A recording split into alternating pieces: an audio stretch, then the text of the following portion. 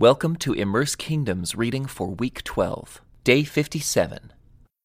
Rehoboam went to Shechem, where all Israel had gathered to make him king. When Jeroboam son of Nebat heard of this, he returned from Egypt, for he had fled to Egypt to escape from King Solomon. The leaders of Israel summoned him, and Jeroboam and the whole assembly of Israel went to speak with Rehoboam. "Your father was a hard master," they said. "Lighten the harsh labor demands and heavy taxes that your father imposed on us. Then we will be your loyal subjects." Rehoboam replied, "Give me 3 days to think this over, then come back for my answer." So the people went away. Then King Rehoboam discussed the matter with the older men who had counseled his father Solomon. "What is your advice?" he asked. "How should I answer these people?" The older counselors replied, "If you are willing to be a servant to these people today and give them a favorable answer, they will always be your loyal subjects." But Rehoboam rejected the advice of the older men, and instead asked the opinion of the young men who had grown up with him and were now his advisers.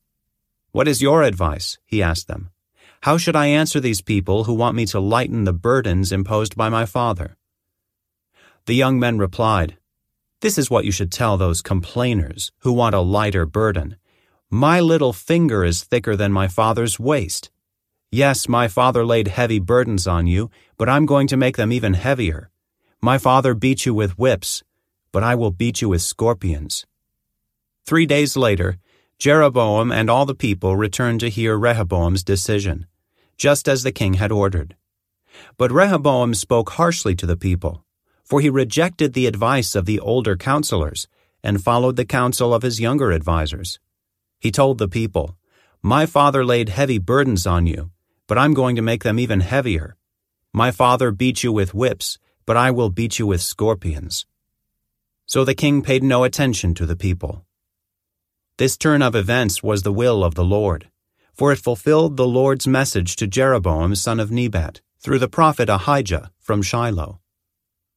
When all Israel realized that the king had refused to listen to them, they responded, "Down with the dynasty of David.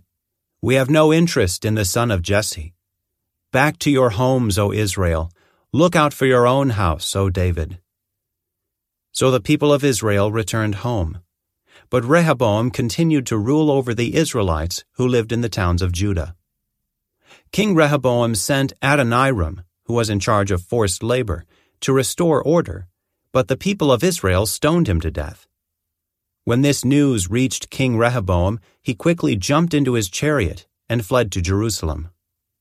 And to this day, the northern tribes of Israel have refused to be ruled by a descendant of David. When the people of Israel learned of Jeroboam's return from Egypt, they called an assembly and made him king over all Israel. So only the tribe of Judah remained loyal to the family of David. When Rehoboam arrived at Jerusalem, he mobilized the men of Judah and the tribe of Benjamin, 180,000 select troops, to fight against the men of Israel and to restore the kingdom to himself. But God said to Shemaiah, the man of God, "Say to Rehoboam, son of Solomon, king of Judah, and to all the people of Judah and Benjamin, and to the rest of the people, this is what the Lord says. Do not fight against your relatives, the Israelites. Go back home, for what has happened is my doing." So they obeyed the message of the Lord and went home, as the Lord had commanded. This concludes today's Immerse reading experience. Thank you for joining us.